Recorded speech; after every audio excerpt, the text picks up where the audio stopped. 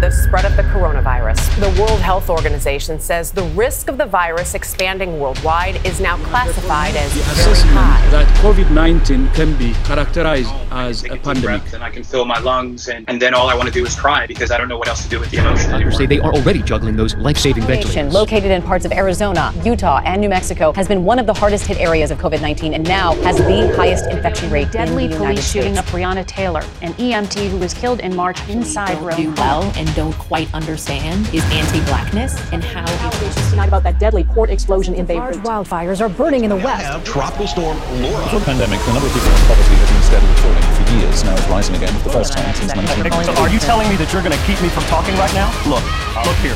You're calling me disrespectful because I made elected people? Oh Lord, tune our hearts. So that we may be perceptive to our children as they process the complicated world around them. Help us guide humbly without needing every right answer.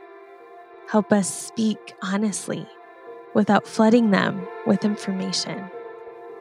Oh Lord, lead us as we open our arms to bring our little ones and their big feelings close, for they have picked up on our grown-up worries and worn them as their own, mirroring our own furrowed brows and tight shoulders after hearing bits of a hushed conversation or catching a headline not meant for the young.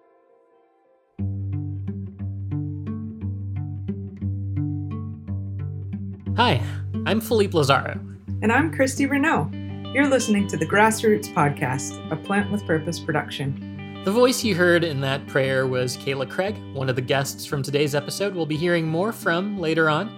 But that intro, a lot has happened since our last season of the show. Oh, a lot. So apart from the obvious disruptive, chaotic events, some good happened. I became a dad. My husband and I learned that we're expecting our second.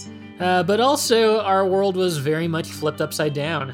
We've got a pandemic, a reckoning with race relations in our country, extremely heated election that one was probably a little more predictable. But I'm curious, how has the experience of the past several months been for you?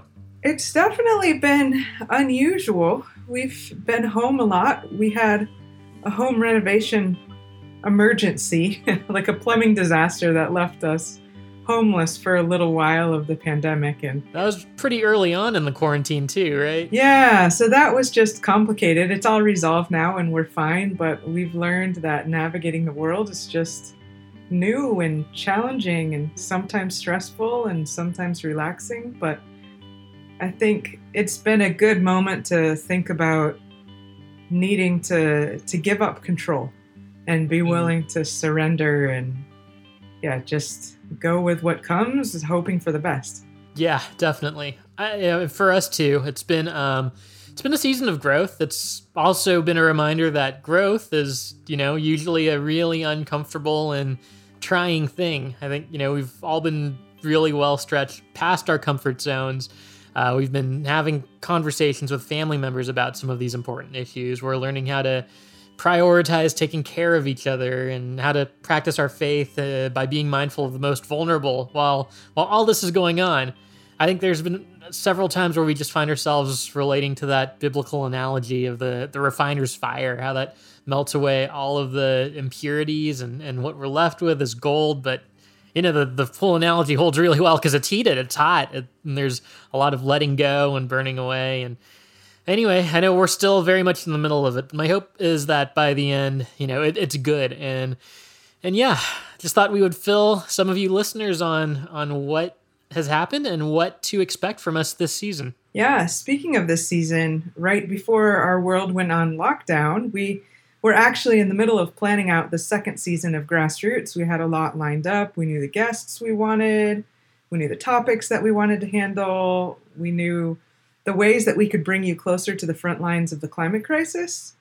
And then suddenly, everything changed really, really, really fast. We'll be honest, one of the hardest parts of our job this year has been figuring out how to communicate appropriately during this time. We're an environmental organization, a Christian organization, and just when we think we've gotten our grip on one of these challenging topics, another one shows up. So perhaps this is a really good time to talk about the Grassroots podcast and what we're trying to do with this show. I mean, some of you are probably new to this show, and well, this may be an odd time to get acquainted. We're really glad that you're here. We started the show last year wanting to refocus the climate conversation on the communities and the people who are most affected. It's the poorest communities living in places in Latin America or Africa. It's people like rural farming families who are farming land that's difficult to farm in the first place, who are feeling the impact. Here in the U.S., at home, it's low-income communities, often communities of color. It's indigenous people all across the board globally. And so often, when we think of climate only in technical terms, we forget the human impact. So that was our initial goal. We're a production of Plant with Purpose, which is the Christian environmental organization that Christy and I work for, and we'll introduce some of that in just a second.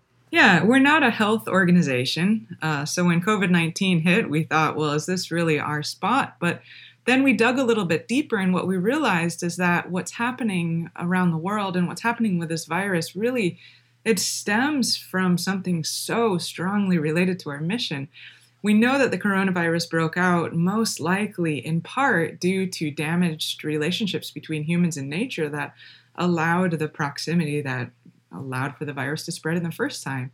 And so it's called for a collective response, a systematic response, thinking much bigger than just how do we treat the symptoms of this disease right now. And it also raised the question of who are our neighbors? How do we love our neighbors, especially the most vulnerable ones? Yeah, we have to talk about our work is really all about relationships. Our relationship with God, our relationship with creation, with each other. And so even other issues that have emerged, like racial justice and the role of the church in social issues, come into play. So we threw out our playbook for how we thought about this podcast. And instead, we're focusing on some of the themes that we just can't ignore that seem so interrelated to what we're already talking about. Things like lament and vulnerability. Ecological health and human health. Environmental anti-racism. And how to engage these issues with love and grace. So that's what to expect this season. On this episode, we're going to focus on vulnerability. This is the one central theme of our work at Plant with Purpose. As Philippe mentioned earlier, we're a Christian environmental organization, and what we do specifically is that we work around the world in rural communities with high rates of poverty. We're in countries like Ethiopia, Haiti, the Democratic Republic of the Congo. And what we find is that much of the poverty there is tied to poor ecological health in these communities. So we work with local leaders to do things like plant trees, protect forests, and promote regenerative farming and soil health. We also do microfinance activities, spiritual discipleship. We partner with churches. And we do all of this to take a really holistic approach to address the root causes of the needs in those communities. We have all local partners in every one of these sites, and they're basically leading the charge. We try and localize our efforts as much as possible, and what we see as a result is really cool. We see that once you reverse the cycle of how environmental distress causes poverty, and poverty cycles back to create more environmental damage because of desperation, you can totally throw that cycle in reverse and see that when people's land heals, they grow more food, and they can take their extra income and invest that into a small business. Generally, that helps the land. It gives them more resources to heal the land and promote sustainability, and the cycle goes the other way. Christy, I'm sure a lot of people who follow our work or who have known about what we do want to know how our communities have managed during the pandemic. What can we say? It's definitely been difficult, but we have a lot to be thankful for. Originally, we were just super concerned thinking about the fact that our communities where we partner are so remote. It also means that they don't really have access to quality medical care in most cases. I'm thinking about some communities in the Democratic Republic of Congo, for example, that you'd have to walk, a good day at least before you'd get to a clinic. And so just kind of thinking about that context, it seemed like this virus was going to be really, really, really devastating once it reached our communities. So we took prevention very seriously. We halted all travel. We realized that our partners' best defense is really the remoteness of their communities. And So we did everything we could to make sure that we were not carriers of the disease to these communities.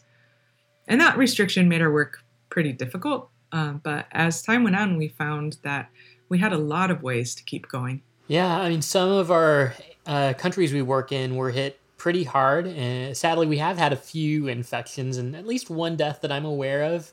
But given the amount of people we work with across 8 countries and hundreds of families, it's actually not too difficult to imagine things going much, much worse. And we definitely feel a sense of gratitude for what we've been spared. Yeah, it's also led me to spend a lot of time thinking about how valuable it is to have local partnerships and not be top down in the way that we approach community development. We have always held as a core value that we want to hire only local people. We want to promote and foster local leaders, even if we're needing to help build and equip people to take that leadership role. And what we've seen is that has been our saving grace, because all of the people that we work with, all of our staff, are local, rooted in those communities. And so that's home for them. They're not going somewhere else as they're needing to hunker down and stay in place. They're in those communities. And so that's made us, stronger in the long run, but much more resilient in this particular unique situation. If it wasn't for our investment in building local leaderships and empowering local people, we wouldn't have been able to keep the work going like we have this year. Yeah, and you mentioned that word resilience. I think that's a theme that we've really started to appreciate this year. You know, the economic resilience, environmental resilience, emotional and spiritual resilience. So we're a very data-driven organization. We want to know that our efforts are actually having the impact we want them to have. And one thing we've learned just over the years of measuring what we do is that our participants accumulate about 2.5 months worth of savings. And you think about that, a lot of people don't have that much in savings. And when a crisis emerges like a pandemic, that savings is a really big deal. They also have a lot healthier soil. And so when markets close down and their nearby town has a lockdown, being able to have this cash on hand and being able to grow their own food from healthy land, that makes such a big difference. Here's a message from one of our friends in the Dominican Republic, Basilia. For us at home, we don't have to go out and buy a packet of juice mix just in order to have juice. We grow it here. That's why we have this plot, so we can eat the fruits ourselves at home. Thanks to this, my family hasn't been too affected by the economy. I'm part of a savings group with Plant with Purpose. It has been very helpful. We keep our plots healthy so they produce both quality and quantity, better production, and I have fertilizer. I have a family garden. We turn waste products into fertilizer. In our family, we aren't extremely worried. We haven't been affected by this virus. We know relatives who have been, but thanks to God, in this town, in our house, we aren't so worried. We practice social distancing to protect ourselves, to avoid the virus. Because of this, despite the economy and food insecurity, we have enough resources. Every now and then, I do have to go out for food we can't produce ourselves, like cooking oil. But we are not feeling the direct effects of this pandemic because we've learned sustainable and organic farming.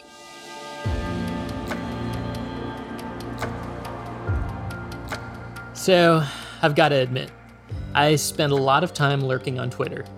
And for several months, I tracked the story of this odd pneumonia-like illness going around China and how large cities over there were imposing lockdowns to stop the spread.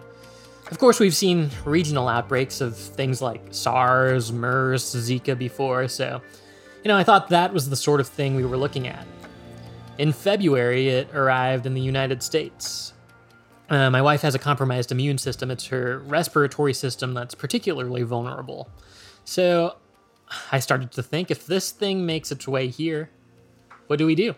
I started buying extra groceries, foods that would keep just in case. Most of that time, I felt like I was being abnormally cautious. But then March 11th came around. Plant with Purpose was actually having a staff retreat that day, so my mom was looking after my son, and I remember parking my car in front of her house, then picking up my phone to let her know I was there, and the push notifications on my screen were completely wild. Tom Hanks had the virus. The Utah Jazz had to cancel their game because a couple of their players had the virus. A couple of congressmen were infected, and this was no longer a hypothetical scenario. The virus was much closer than China or Italy or Iran. It was closer than just something I read on Twitter. For all we knew, it was across the street. Over the next few days, our office closed. We figured out how to transition to working remotely. We halted our travel to our program sites. We started a readiness and resilience campaign to raise funds for our partner communities to better prepare for what was coming their way. And we started thinking about how to speak to the situation that we were in. We realized a big common thread is vulnerability. The whole reason we have so much urgency in our efforts against climate change is because of the way that it affects the most vulnerable communities, these rural villages. Neighborhoods of color, women, children, sub-Saharan Africa, island nations in the Caribbean and the Pacific.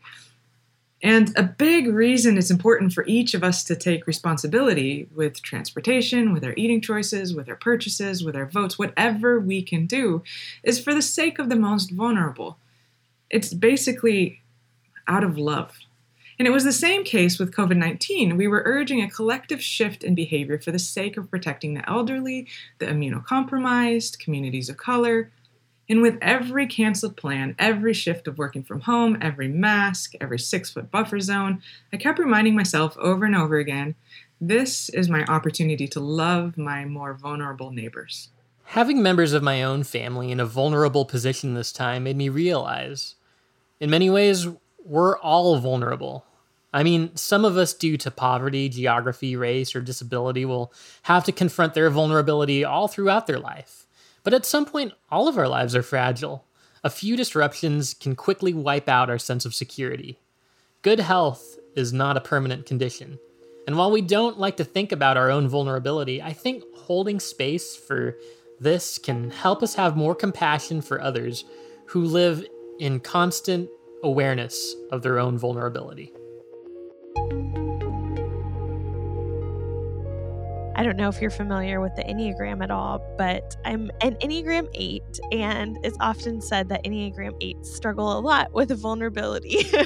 So it's something that I'm working on myself and asking God that I would be open to showing my weakness and not always being the strong one or the brave one, but just sitting with someone, not needing to be the hero, but just being a listening ear or a friend. And how can I incorporate all of the decisions that I make as a mother, as a podcaster, as a writer, whatever I'm doing, to kind of cultivate those values? How can I cultivate the fruit of the Spirit, right? And all the things that I do, and how can I give my weakness to God, and how can His strength be made perfect in that weakness? My wife's an 8, and I'm a 7 with an 8 wing, so I guess yeah. There you go. Here's Kayla Craig again. Kayla is a journalist, a writer, and a natural storyteller. If you've ever listened to the Love Anyway podcast by our friends at Preemptive Love, you might recognize her voice. She's the host of that show, as well as the Upside Down podcast. She's also working on a book, Liturgies for Parents, which you heard a snippet from right at the start of this episode. Kayla is a mother to 4, and as the pandemic made its presence felt, she also understood it through the lens of vulnerability. When I hear you talking about that, I think about that week, and a friend of mine who is an editor asked if I would be willing to write out of my own experience of what it is to parent a child that has a compromised immune system. And I knew I wanted to, and I also knew it would be really, really difficult, because I wanted to share a story about my toddler daughter. And last year she was in the PICU, and she was on life support, and she was on an oscillator, which is a giant machine that shakes you and gets air into your lungs and breathes for you. It's even more intense than a ventilator, right? And so I had to put myself back in that room for a month and remember her on all of these IVs and tubes and machines and how hard that was. And in sharing that, I hoped, in that own vulnerability as a parent, as kind of one of your worst nightmares coming true, I thought if I could share this and share how it was really, really difficult for me, and if I can just be completely myself and honest, then one, maybe other parents who are feeling this kind of wave of secondary trauma, thinking about what would happen if their child got the coronavirus now, maybe they'll feel less alone. Maybe I'll put words to an experience that they're feeling. And then the second part of that is that maybe somebody who was like, oh, it's not really, that big of a deal or whatever, could see that it affects somebody and a whole family in a way that you might not know otherwise, unless you've heard the story. And my daughter can't tell you that story. And so my prayer is that I would steward that story well and share it out of my own experience. But I really just feel like the power of story, when we can just be completely honest, that is what is going to help us open our minds. It's when we hear a story, when we know somebody shares, this is what happened to me, this is my own experience, it's a lot harder to argue with that than with facts and figures and numbers and data. Mm-hmm. And there's plenty of that going on. So, yes. Yeah, story. I think stories, not, you can always run into somebody dismissing anything these days, but I do still feel like a person's story and opening up that window of vulnerability can do things that sheer facts and figures can't. Right. And we found that too with, just so much of the podcast of Love Anyway at Preemptive Love, we're telling a story of a young man in the US who is a dreamer, and what that life is like for him, and him telling his story, or hearing about a mom, and she's just a mom like me, except her world has been completely flipped upside down and she doesn't know how she's going to provide the next meal. When you start to hear stories, I feel like it becomes so much more humanizing and real. And then all of a sudden you find yourself caring about that person that maybe was just a statistic in your brain, and you realize, okay, this person is, reflecting the image of God, is an image bearer and is beloved. And now, and maybe you don't even come fully to where you would, politically advocate or agree, but at least there's a humanizing factor. And I think we need a lot more of that right now. Yes. Full agree. Our audience is probably, a lot of us are listening to this as a podcast where one of our main themes is the environment, is climate change. And you've, told very broad ranging stories, but how would you see something like this humanizing, dignifying approach to storytelling? How do you see that has a potential to make an impact in this whole struggle for climate justice that we're caught up in right now? Well, I think it's so amazing when we start to unpack, like we see a family or a community in poverty, and then we start peeling back the layers of what has caused that. Like, why can't this farming family cultivate the land anymore? And we start peeling back these layers of what's going on behind, we don't want to just throw a bag of rice at someone and say, well, now you can eat, everything's fine. We need to take it 20 steps behind and see what's really going on. And I feel like when we understand, okay, here's what's going on. Because of changes in climate, they are unable to farm like they normally did. This is what caused this, temperature change. This is what caused differences in the soil. We start peeling back those layers, then we can really change the tides, right? We can create change that will have a lasting effect. So families can get back to providing for their families. They can get back to farming.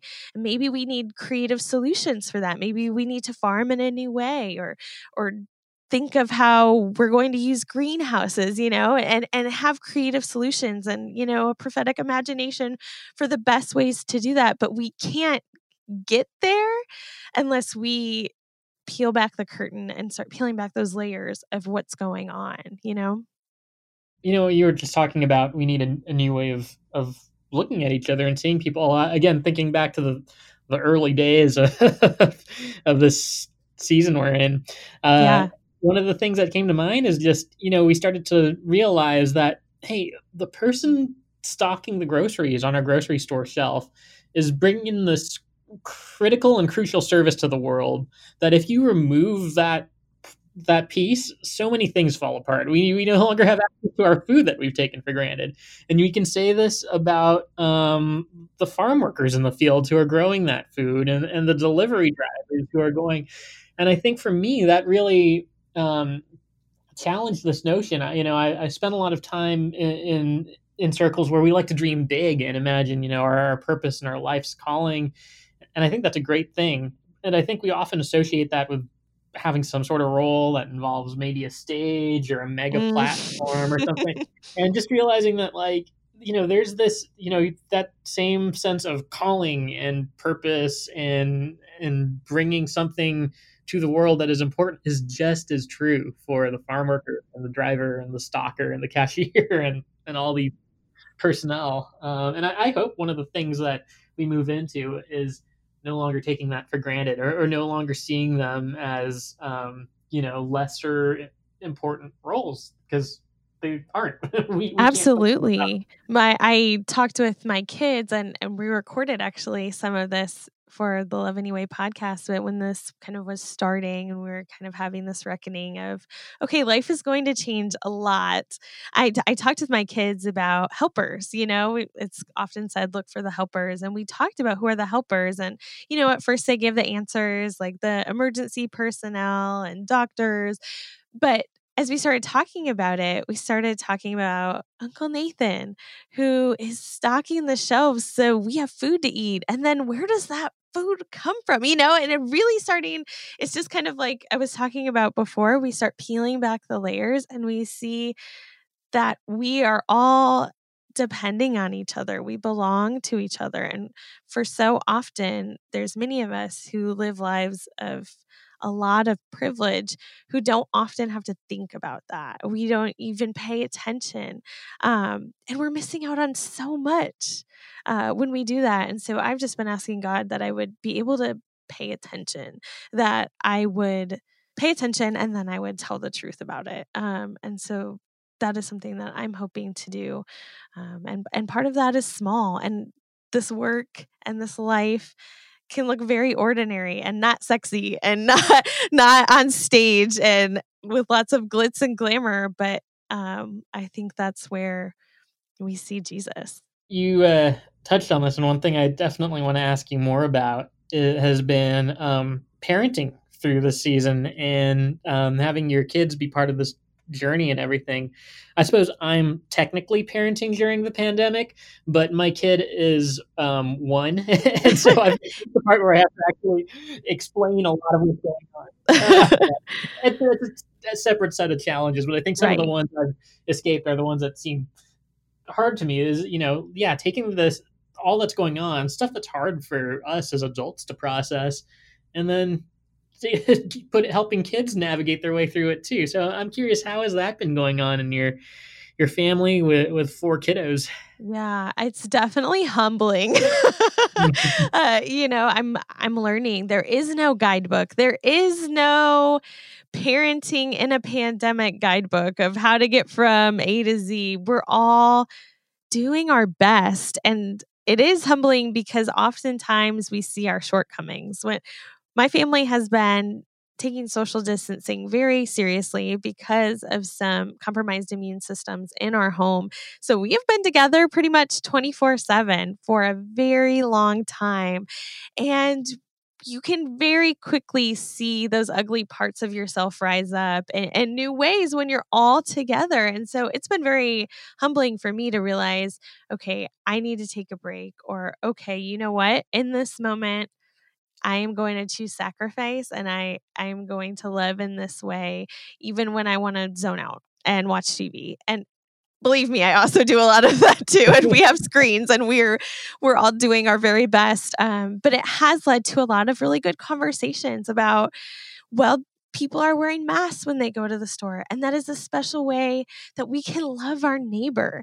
And we can talk about who are the people in our community and in our neighborhood and in our church and in our schools that are doing hard work, and how can we love them, and how can we think of creative ways.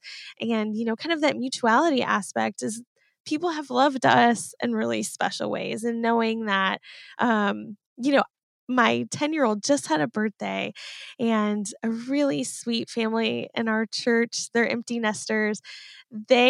We've had 3 pandemic birthdays, and for each one, they have come to our front doorstep and stood in our front yard and sang a silly happy birthday song and danced. And it is just a tangible way to show up, and say, hey, you matter to me. I know things are hard, but we're thinking of you and we love you. And it's just goes back to, we need to be creative and we need to think of new ways. And the thing about God's kingdom is there's always a different way. And it's not A or B. It's not in the alphabet altogether, and I really feel like it has been exhausting in this time, and it's also been fruitful in ways that I wouldn't have expected. So we're taking it one day, 1 hour at a time. I'm working from home. My husband is mostly officing from home. And my kids are going to be doing virtual online school. And so we're just deciding as a family that this is our value, and this is a way that we can keep people safe and we can stay healthy with those of us who are more likely to get sick. So I'm hoping that someday when my kids look back on this, they might be like, our house was messy and sometimes mom was grouchy in the morning, but we chose love as a family. This moment can be difficult enough for us adults to process, so we wanted to ask Kayla what it was like to help kids navigate such a challenging year. I think one thing that I find myself repeating to my kids, especially when my boys, who are between the ages of 4 and 9, are not getting along, is I remind them that we are a team and we stick together. Those are 2 things I say a whole lot. We're a team and we stick together. And I think that can help us get through so many ideas of our grown-up lives too. When we think of our neighbors and our neighborhood as being a team that sticks together, it kind of shifts maybe the way we view something. And when we think about that nationally or even globally, like we're a team and we stick together. It's something that's so, silly and for children, but I think has a lot to teach me too. I'm, imagining just those scenes of the crowded hospital wings, and just seeing like over it superimposed in text, we're a team, we stick together. That's what we're going to do. Maybe not physically, literally, but yeah. Or as teachers are navigating the tough time of what's ahead for the school year, people are learning how to stand up for their Black brothers and sisters and community members against racism. Just all over the place. We're a team. We stick together. We're a team. We stick together. That's something I want to get out. I don't think our world needs more billboards, but if we got to have some, that's what I would want on it. Kayla, thank you so much for taking the time to have this conversation. I definitely honor the fact that, you've got a whole household to run and kids to tend to and stuff. So I appreciate you coming on here and sharing this conversation. Before we go, you've introduced us to your work already, but is there anything else you'd like to plug, and how can people keep up with what you're up to? Well, first, it was such an honor to have this conversation. Thank you for making me think critically about hard things, because oftentimes it's easy to, kind of numb out or feel disconnected. And so I just really appreciate your thoughtful questions and the work that you are doing on this podcast, and just the actual serving of our neighbor and our world. So thank you for that. I am at KaylaCraig.com, and I mostly spend my time on Instagram. So I'm Kayla_Craig on Instagram, and you can see my cute kids and maybe some hot takes. But everything I'm sharing about faith and parenting and peacemaking on there. I'm Liturgies for Parents on Instagram, which is where you can find these kind of short liturgies and breath prayers that are rooted in scripture. And I'm also starting a newsletter because I know not everyone is on social media as much as I am, and that's probably a good thing. So I am starting a newsletter for Liturgies for Parents that I can share the link with to you for people that might be interested but don't necessarily want to, keep scrolling. And then I'm also Upside Down Podcast. We are just starting up season 5. We're really excited. Collaborative podcast talking about justice and spirituality, and that's just upsidedownpodcast.com, or you can find it wherever you're listening to this podcast. We're a team, and we stick together. Romans 12:15 tells us to rejoice with those who rejoice and weep with those who weep. But so many of us have lost touch with that latter instruction, to weep, to hold grief, especially in the Western Church. Just think about Sunday services, the content of the sermon, the ratio of celebrating and firing people up compared with the times that we just sit with people in the midst of their pain. We definitely spend a lot more time celebrating. And I think about those times when I've been in a moment of pain, when somebody tells me that everything happens for a reason, or it's all part of God's plan, or all of those platitudes. It hurts. It feels disconnected from the moment that we're in. And just thinking personally, I think the time that I felt most comforted was when I was in the midst of a really hard struggle that just had felt like it was going on forever. And a friend sat with me after church, and we both just cried. We were probably crying for different reasons, but we both just cried, and it was wonderful. And I think that God invites us into that. We know that Jesus wept on record in the Bible. Why did they write about that? I think because it's important. There's an entire book of the Bible dedicated to Lamentations. And so now, in the midst of this widespread ecological loss, in this very acute moment of loss due to COVID-19, sitting in grief and sadness and weeping is a posture that's close to the heart of God. The Psalms, I understand, are probably 70% lament. So we're in good company, and we have to take hold of what is unchanging and firm, and to live these things in community as well. It can't be a solitary journey. This is Peter Harris, and through heartbreaking circumstances, he has an intimate knowledge of lament, grief, and how that applies to the collective moment we're in. Peter is the co-founder of Arasha, a Christian conservation organization that works with local communities to protect natural habitats and biodiversity. In October of last year, Peter and his wife Miranda were on a trip with Arasha's CEO and his wife, Chris and Susanna Naylor. They were going to South Africa, exploring potential project sites. And as we ended this journey, we were driving or being driven back towards the airport, and in very adverse weather conditions, our 4x4 and the trailer were blown off a 35-foot bridge, and Chris and Susanna and my wife Miranda were killed, and I was severely injured, and I'm recovering still. And so, while we've known great suffering in Arasha's history at different times, and losses as well, this has come very much into my own personal life now.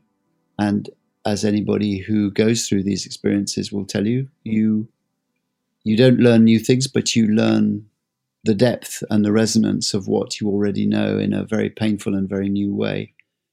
And lament and grappling with the mysteries of God's ways with us become very real. Thank you for sharing that experience. And I'm sorry for that profound loss that you have recently went through and you're still going through and seeing the effects from. One thing you said stuck out to me, which was that, some days it is just getting from one cup of tea to the next, one foot in front of the other.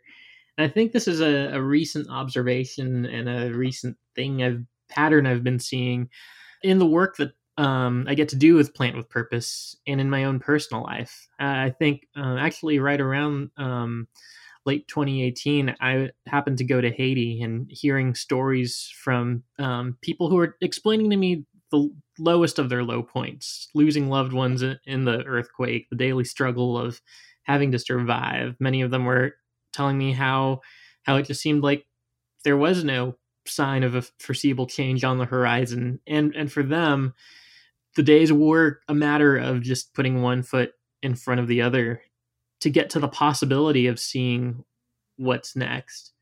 And I think some of the hardest moments in my own life have been that way too. It's not always looking to solve the problem. It's looking to make it to the next page, the next chapter. I think why I'm bringing this up is because, I mentioned earlier that a lot of us have maybe an impulse to look away from lament, to not give it its proper course. And there's this impulse that says, well, where's the hope? Where's the hopeful message at the end? Where's the resolution? And for me, I think what I observed from Haiti and from that personal experience that I might be sensing in your story as well is that an element of hope does take place in that making it to the next step, to the next cup of tea. Does that resonate with some of what you've experienced, or has that fit in the way you've been understanding lament? Yes, I think it does. I should say I think I've been among the most privileged of those who've suffered because I've had such tremendous support. And you're always aware that there are those who are far more démunis, who are far more destroyed and impoverished and desolate as a result of how they have to live their losses. So I don't pretend any expertise. I do think everybody laments in their own way, and I think temperament comes into this as well. But if I understand Christian hope, by definition, it's for things we don't see. It's a definition of a direction of travel more than an understanding of what will be or how it will be. It certainly is no attempt to explain anything or understand it, because nothing you can actually put on the balance scale would compensate for the loss that you're living with. And what we see in Scripture is God's broken heart about his own creation in all its dimensions, the groaning of creation that Romans talks about, in Hosea when it talks about the earth mourning. And we see that emotional language through Scripture in the face of loss. And I think everybody must take this up in their own way.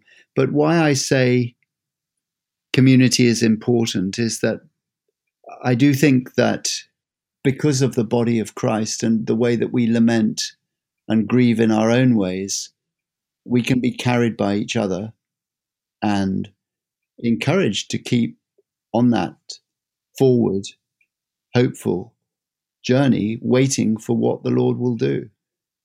And there's a kind of ruthless, bleak, if you like, logic to this, that if we live in a created and loved world into which God himself came and endured the suffering beyond what we have endured, even in intensive care, I was aware towards the end that the suffering that I had was not intentionally done to me by anybody.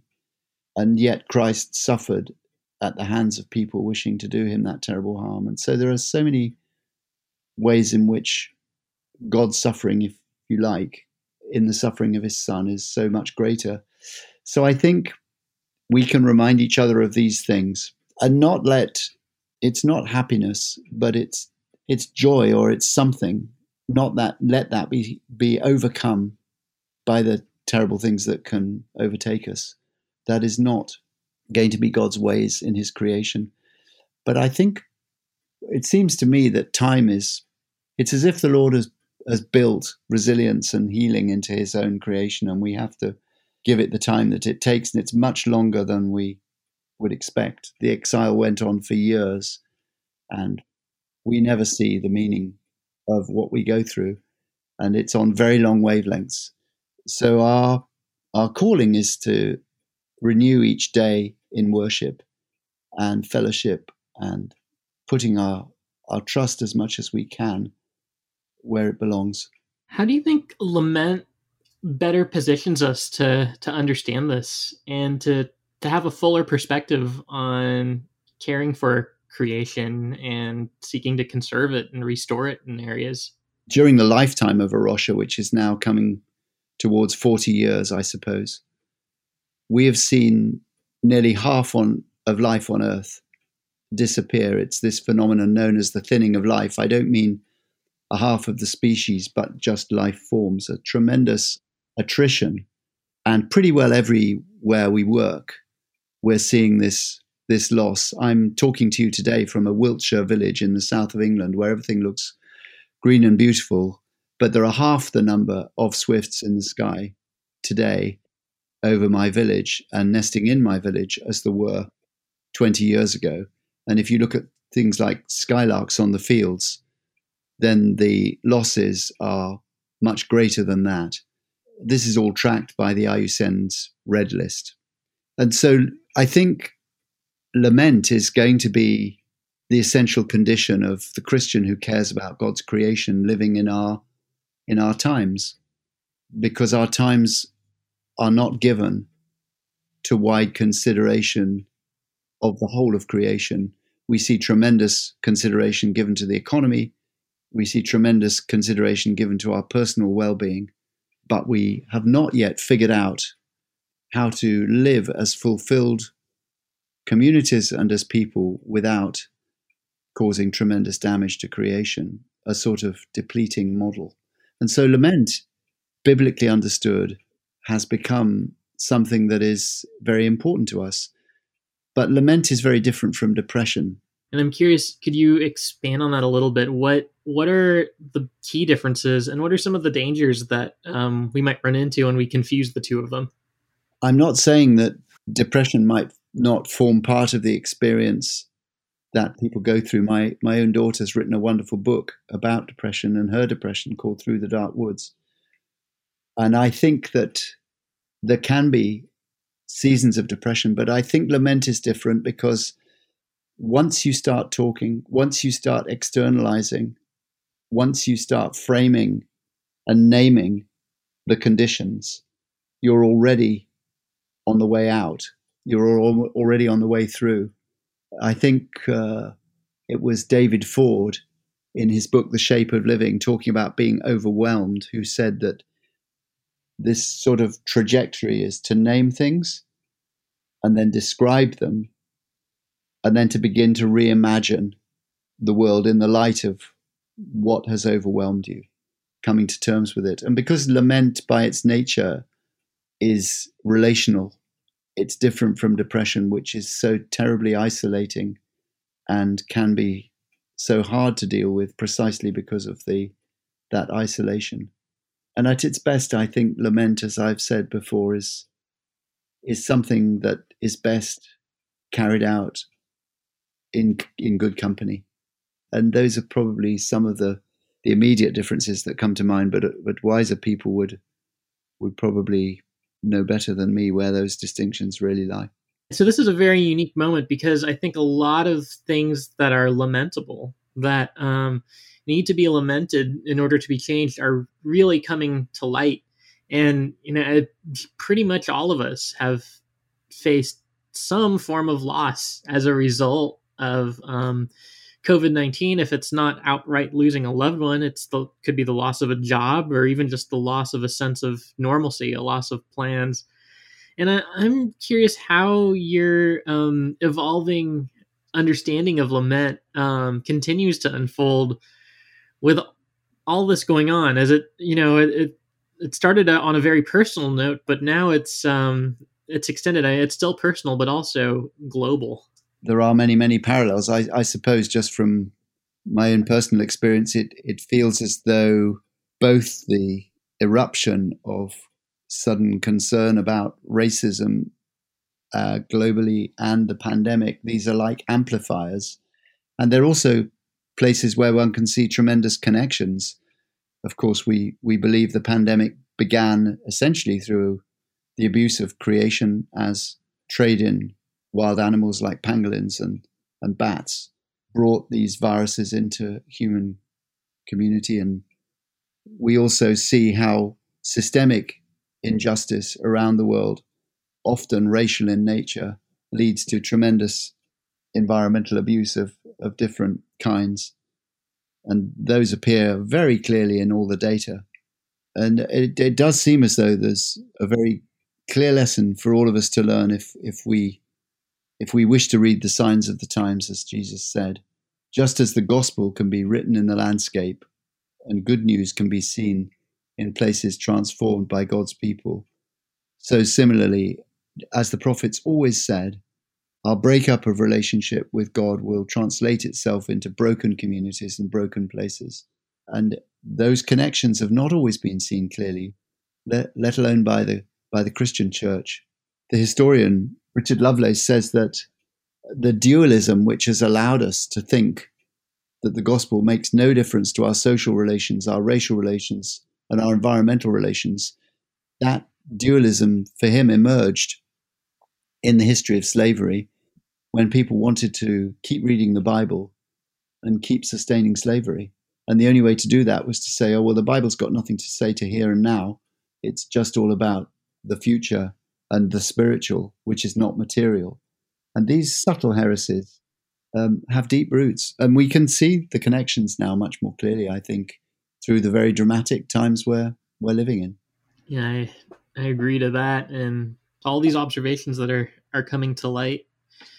Yeah, one more thing I wanted to ask is, with so many more opportunities to learn how to incorporate lament alongside our spiritual practices, and to see how that interplays with current events, with global situations, and with issues like the pandemic, like climate change, and like racial injustice going on. Say you were to encounter somebody who for a long time has only associated their spiritual practice with positive feelings and is interested but is perhaps intimidated or unsure about how to open the door for lament. What would you sort of offer as a starting block towards that journey? Oh, it's a good question again. I suppose it could start by a conscious exercise in listening, because perhaps your own life has not brought you anything but delight, but you don't have to go very far to be with people whose that has not been their experience. And I think because we have built these barriers and walls around ourselves and perhaps shielded ourselves from the experience of others, we haven't discovered that register in our own spiritual life. And as I've discovered recently, I don't think you can reject your own experience of life or feel bad about it, but it's unlikely to persist for the whole of your life, and it certainly won't persist for all of those that you know. The year before our accident, Miranda and I lost 6 good friends to one thing and another, and grieved them and lamented them. And as I've said, just like the essential condition of the fundraiser is vulnerability, so the essential condition, I think, of those who care for creation is that you risk having your heart broken. So I would say that the first step is to listen and perhaps embrace the world we actually live in and those who are not far from us, because we will soon find that different perspectives may disturb our determination to remain in a kind of land of the lotus eaters or delight where nothing ruffles the waves.